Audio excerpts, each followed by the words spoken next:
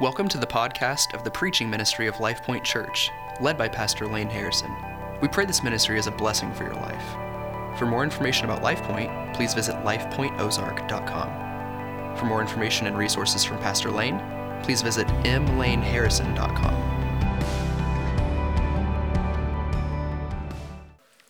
Well, today I want us to look at a very familiar passage, a very familiar topic among our church.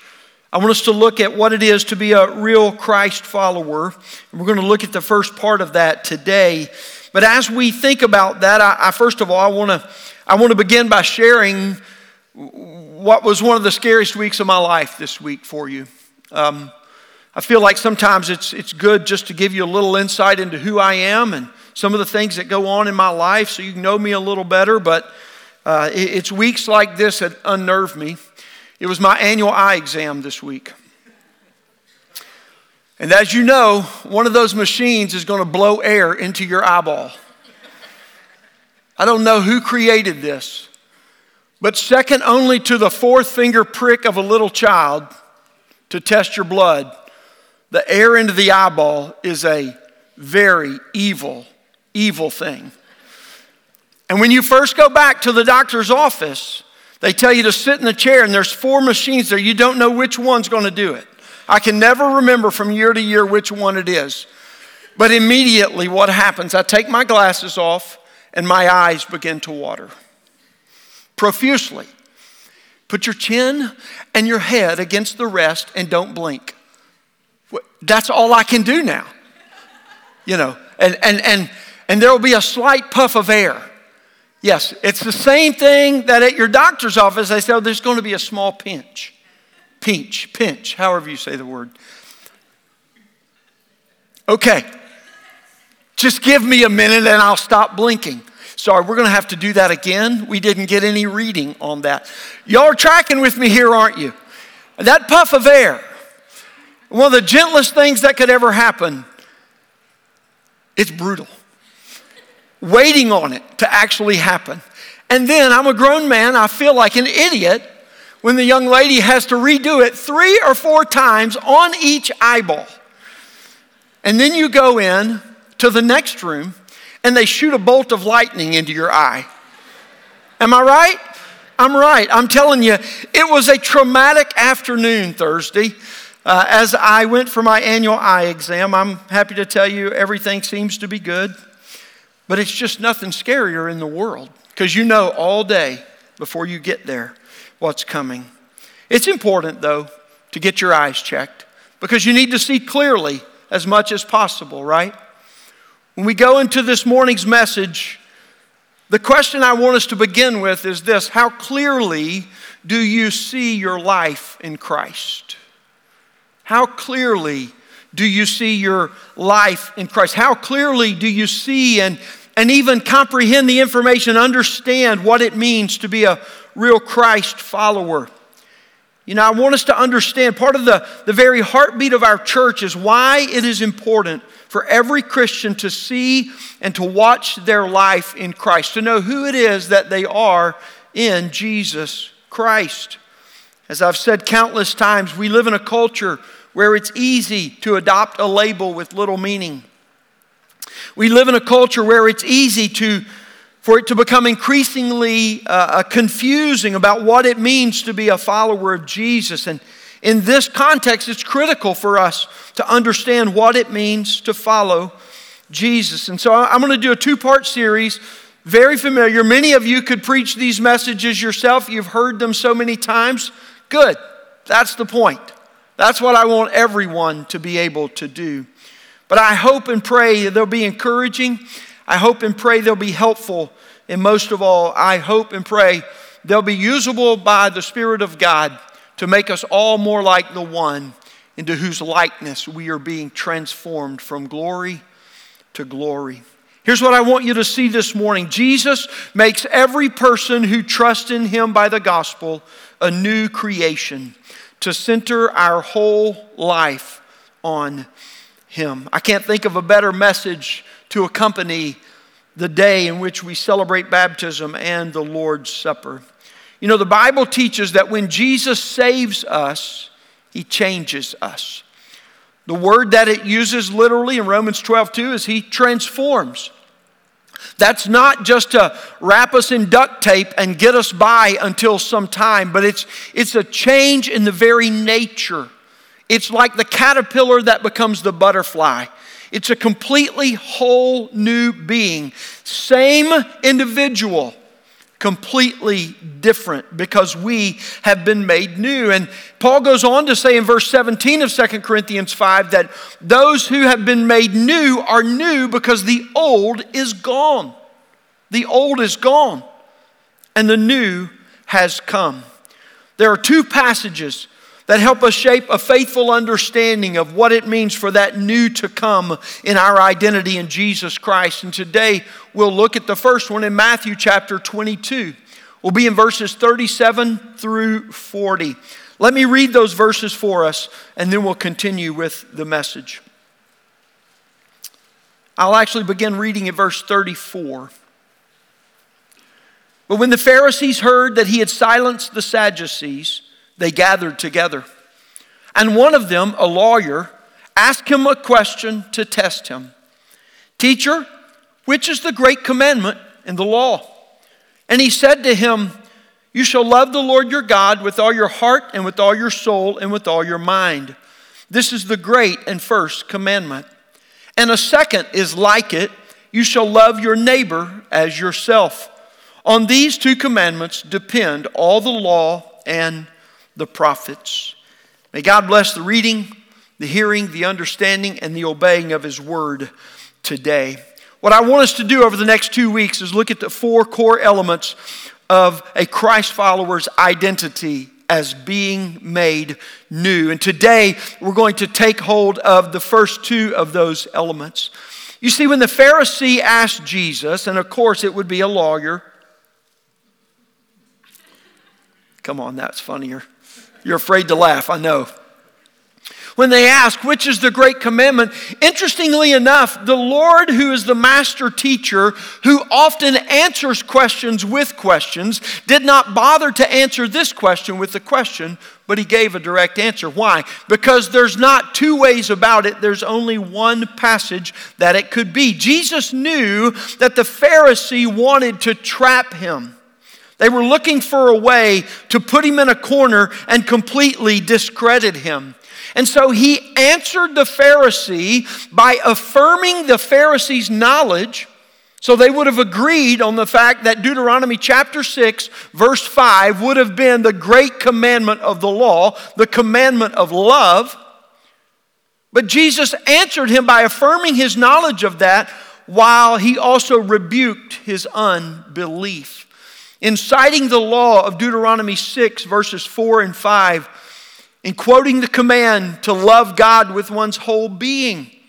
Of course, the Pharisee would have been familiar with this passage. It's known as the Shema Israel. It is the center of all Jewish life because love for God was the very thing that they claimed. It was the very command of God. But friends, love for God, as they needed to know then and as we still need to know today, involves far more than how we feel about Him, involves far more than just what we know about God. It involves even more than what we do for God. You see, Jesus taught what the law really meant because He was the perfect fulfillment of the law. John chapter 5, verse 39 tells us that. And in so doing, He exposes the hypocrisy of the Pharisees, and He exposes the hypocrisy of religion universally as well. You see, friends, love for God centers all of life when Jesus becomes the all-consuming glory of one's whole devotion. And the first core element of a Christ follower's identity in Christ is provided for us here as one of a worshiper. A worshiper. When we look at the text, the whole of Scripture, we see that God created people in His image. Even Genesis, from the very beginning, denotes a distinction about God's creating people from the way He created any of the other of creation. He created us in His image to display a unique glory in the world through a special relationship with Him. Because it tells us that while God came among all of His creation, He walked with Adam and Eve in the cool of the garden. There was a special relationship that He had with male and female that He had created in people.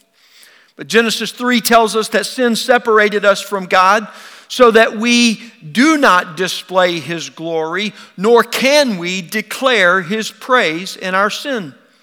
In sin, Romans 1 tells us we suppress the truth. It tells us that we failed to honor God, that we were darkened in our thinking, and we exchanged the glory of God for a false glory by worshiping creation rather than the Creator, who is worthy of being forever praised. This is what sin has done in separating us. And because of our sin, we are spiritually dead in our separation from God, because He is life. And our separation has set us at enmity with God, the Scriptures teach. In other words, we are enemies of God in sin.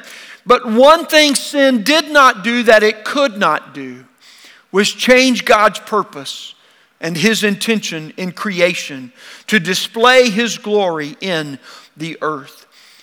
And so even as it was prophesied in Genesis 3:15, and ultimately we see it revealed fully, completely, and finally in Jesus Christ in the New Testament, God came in the form of a man, God the Son, Jesus Christ, and He died for our sin, willingly laying down His life and offering Himself up as our payment for sin, that He might show us God's love, that we might be born again, remade, made new. By God's grace in Jesus Christ, when a person believes in Him, we receive His forgiveness and we receive cleansing from our sin. Where our soul was stained with sin, now we are washed white as snow, the prophet tells us.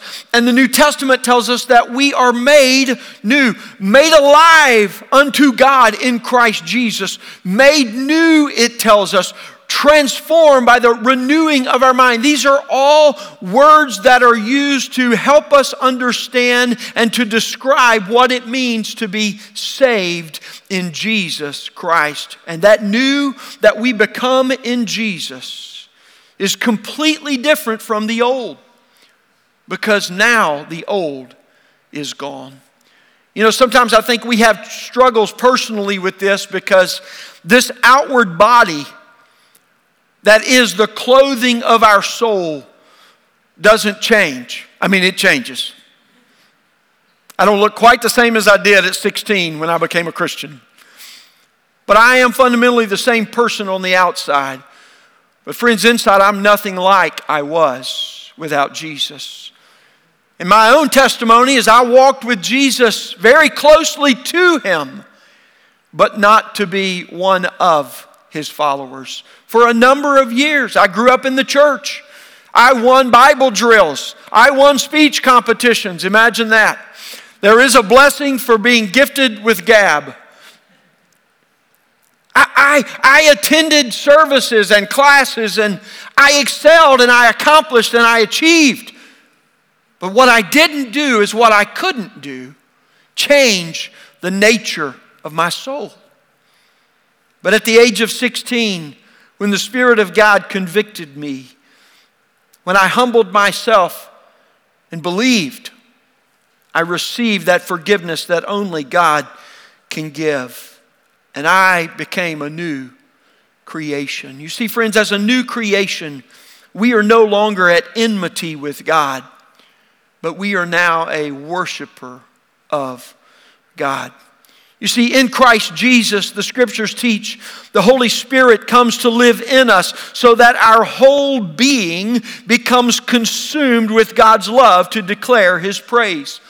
You know, it's true that all creation gives praise to God, but only people are designed to glorify God in the uniqueness of relationship with Him. All creation obeys the Lord. We see this in the New Testament when Jesus comes out and the winds and the waves are about to kill the disciples, but Jesus speaks and they stop immediately.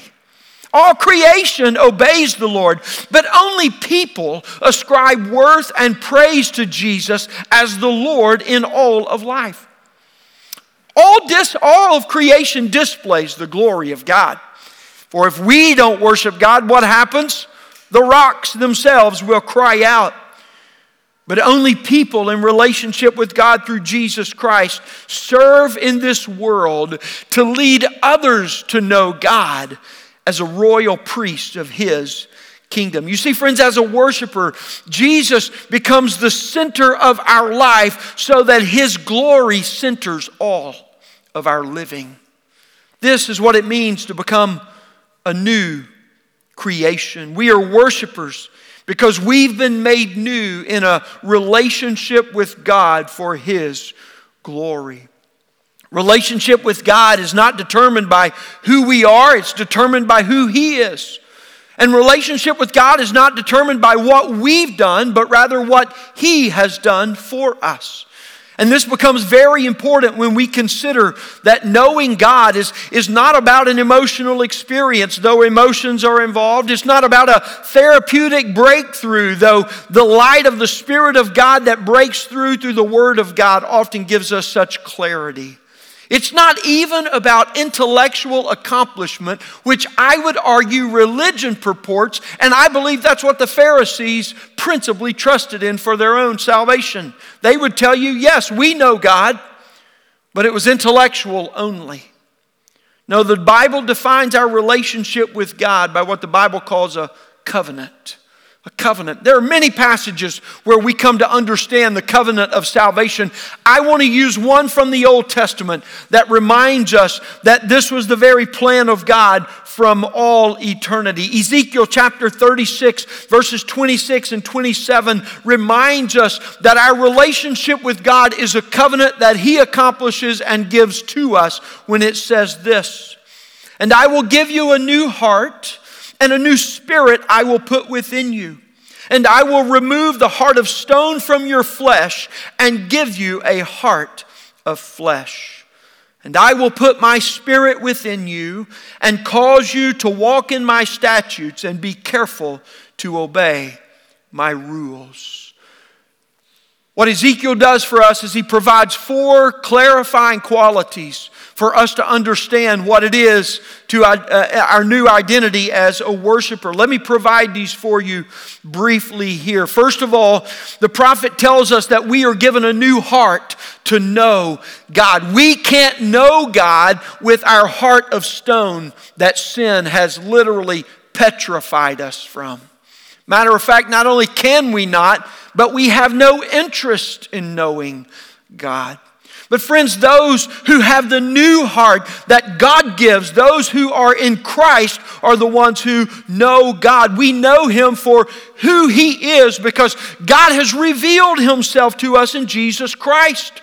Christianity is not about being a religion of attaining to God as every other religion, but Christianity is about declaring the living God who has come to us to save us. It's the radical nature of what Jesus said to the Pharisee who knew about God but did not know God. Jesus said this, relationship with God is better than religion, and knowing God is greater than knowing about God. You see, God gives a new heart to know Him and to live as a worshiper, to ascribe the honor and the glory that He and He alone are worthy. We are given a new heart to know God. The second quality that He identifies for us is that God, the Holy Spirit, comes to live in us. God puts His Holy Spirit in our new heart, so He is always with us. Friends, this is the completion of what we saw in God's created purpose in Genesis. That when God came to Adam and Eve in the cool of the evening to walk with them, to relate with them, and to commune with them, that is the reason God created us in His image. to have that special relationship with Him. That's what God lost and we lost because of sin. But in salvation, in the new heart that God gives to us, He doesn't give us second rate. He doesn't give us a morsel. He gives us His whole presence. The fullness of God lives in the one who has been made new in Christ. This isn't second string God. That's why we talk about worshiping the triune God. God, the Holy Spirit, is the fullness of His deity. That makes us the temple of God on the earth, the very dwelling place of the Holy Spirit. That God would not dwell in a place made by human hands any longer. But now He dwells in a place where He has prepared and made new in each one who believes in us, believes in Him. Holy Spirit shows the living Word to us, to counsel us, to guide, and to empower us to live out God's will and God's glory through us. You see, this is how God proves that we do not perform for Him to impress Him, but that He lives in us. Galatians 2, it is no longer I who live, but Christ who lives in me. This is the Christian life. God alive in us because the Holy Spirit lives in us. The third quality of being made new as a worshiper is that we demonstrate God's love and His glory in the world by obeying His commands. Listen to 1 John chapter 5, verse 3, when John writes, "This is the love of God, that we keep His commandments." Friends, not only do we live in God's love through Jesus Christ, but God's love lives in us. He is alive in us.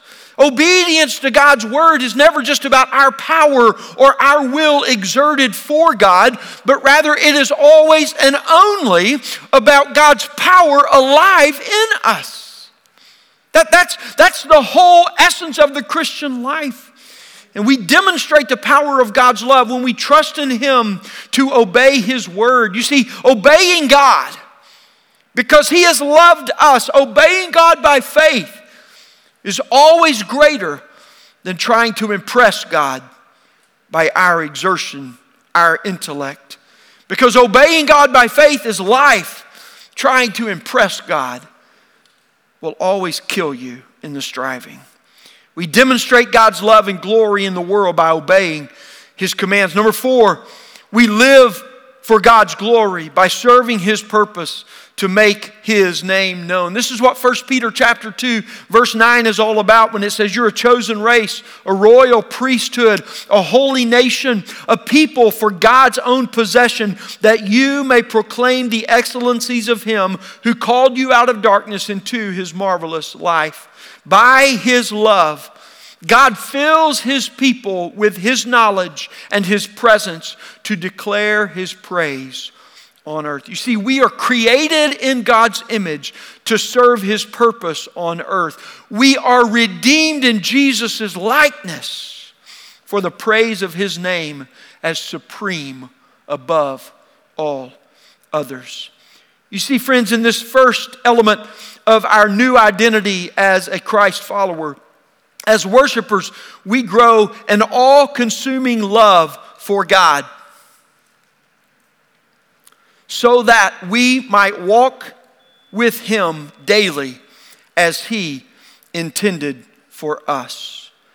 But there's something else that's interesting that occurs in this passage, and I want you to see it with me. Look at verse 39.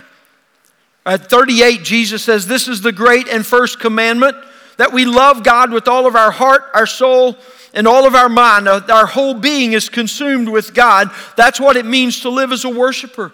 But verse 38 says, this is the great and first commandment. Verse 39, "And a second is like it." Now, this is the interesting aspect of what Jesus is doing here, because this has never been done before.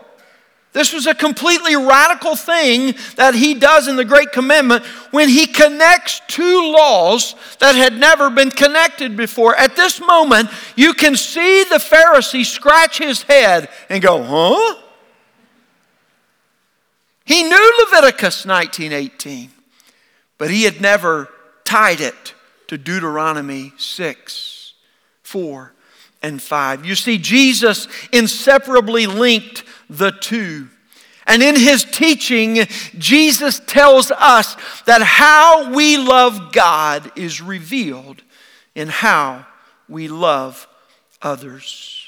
And friends, this is what I would argue is the very way that the Pharisees missed a real relationship with God. They loved God by loving themselves first. We see that in every description and every activity. Even the prayers that they prayed are so indicative of this. It's the very opposite of how it is that God revealed himself in Jesus. But friends, this is how many people miss God today too. They love self first. They love self more than anything else. And when you fail to love God first with all your being, you will never love others as yourself. You will only love others and all things for yourself. The second core element of a Christ follower's identity is that of a servant. A servant. We are worshipers who are engaging the heart to grow in all-consuming love in all of life for Jesus Christ. And we are servants. Those who've been so loved by God that we live to show God's love to others because He has shown it and is living it in us. You see, when we live as worshipers who live in God's love for His glory and purpose, we live as servants for others to know God's love that is consuming our life. As Jesus came and took on flesh to reveal God to us, so He has redeemed us to reveal God. And though we do not do so perfectly as He did, we are a living testimony to the living God today. We're given His Holy Spirit to empower the life that God wants to live through us. Not just to live any way that we choose, but rather the life that God has ordained for us. As 1 Peter 2:9 says, you are a royal priesthood, a chosen race, a holy people. You are set aside to declare the excellencies of Him who has saved you. This is the very purpose of our lives. Every person that is made alive unto God in Jesus is given a unique expression to glorify God in life. And just as I did with worshiper, allow me to present 4 brief qualities of our identity as a servant as well, so you understand. First of all, as a servant who live to show God's love, we live as servants because Jesus served us to save us for His glory. Mark 10:45 is very clear on this. For the Son of Man, speaking of Jesus, did not come to be served, but to serve and to give His life as a ransom for many. You see, the one who came to give us life with God came to serve. That's the very essence of what Jesus did. It's His likeness into which we are made. And so if we are to be like Jesus, we must live as servants of Jesus first, but also of others as Jesus teaches and commands. And if we've truly been changed by God's love, we will live to make His love known. You see, Jesus, who is our master, is also our motivation to live as a servant. He modeled for us how it is we follow Him. The second quality is that we live as servants by the same humility and obedience that Jesus modeled for us. Philippians 2:5-7 declares to us that Jesus humbled Himself to become a man, and as a man He humbled Himself and became obedient to the Father, even unto death. Gladly He humbled Himself to the Father. Why? Because He trusted the Father. The Gospel of John throughout teaches us this, but chapter 17 gives us a very deep and unique insight into the depth of the soul who was God Himself, God the Son. When He said that He was one with the Father, when He told us that He didn't say anything that the Father didn't tell Him to say, when He didn't do anything that the Father didn't tell Him to do. Why? Because He's modeling for us how it is that we live for the Father in His will. Jesus was perfectly filled and consumed by the love of God when He walked on the earth. And this is how He modeled this for us. And the more of God's love that fills our life, the more humility and obedience will mark our life. Why? Because this is the way of a true servant. He was our master who is our motivation to live as our servant. He is our master who is our model to live as a servant. The third quality of the life of a servant is that Jesus has gifted every Christ follower with grace to serve by the power of the Holy Spirit who lives within us. You see, the way Jesus wants you to live as a servant is in accordance with the way He created you, for the purpose He redeemed you, and, listen to this, by the way He has gifted you to glorify Him. You see, Christ follower, your life is a divine recipe for God's glorious purpose on the earth. When you live by a faithful expression of all that God has given to you for the glory of His name. This is one of the reasons that comparison is so condemning of people. Because sin makes us want to be like other people. And so we compare ourselves.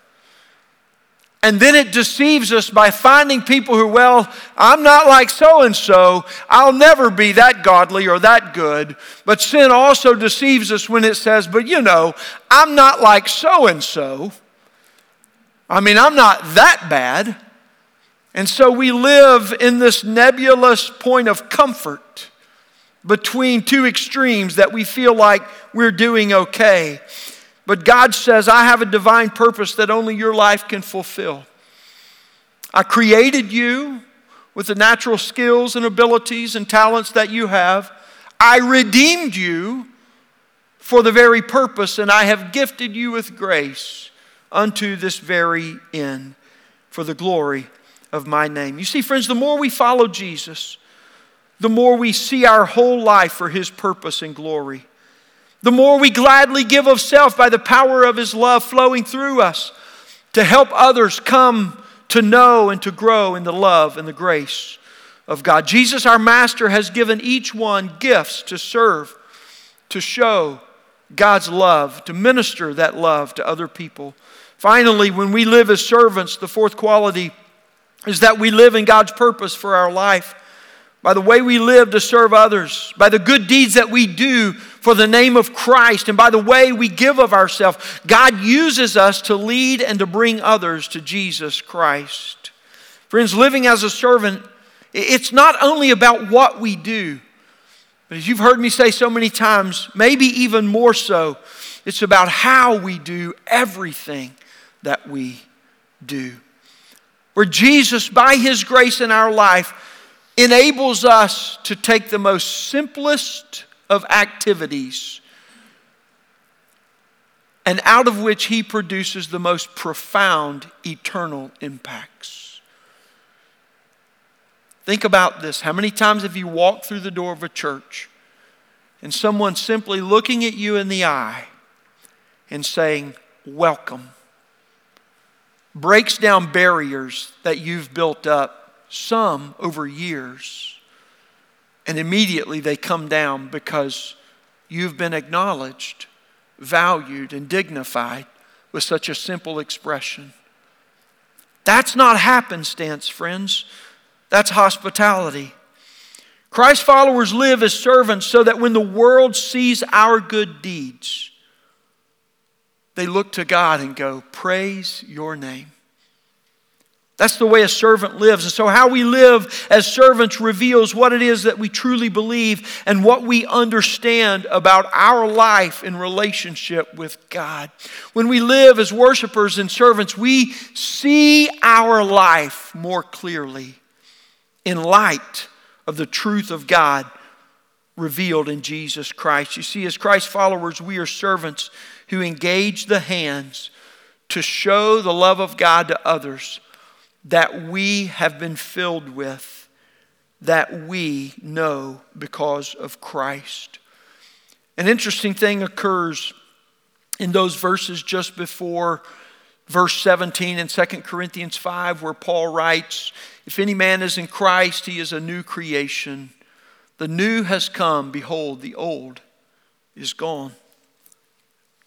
Very interesting thing in verse 14. He says this, for the love of Christ controls us. Controls, compels, that word there means both of those things. It controls us because we have concluded this. Listen to this. Here is an intellectual conclusion that makes an eternal anchoring of the soul. That one has died for all, therefore all have died. And he died for all, that those who live might no longer live for themselves, but for him who for their sake died and was raised. Let me conclude with two questions. Have you concluded that one has died for all?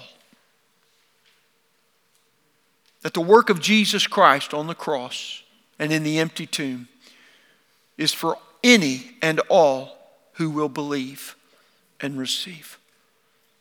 Have you put your faith in him to be born again, to be made new? And secondly, have you surrendered to no longer live for yourself, but seeing your life because of Christ, to live for him who died for you?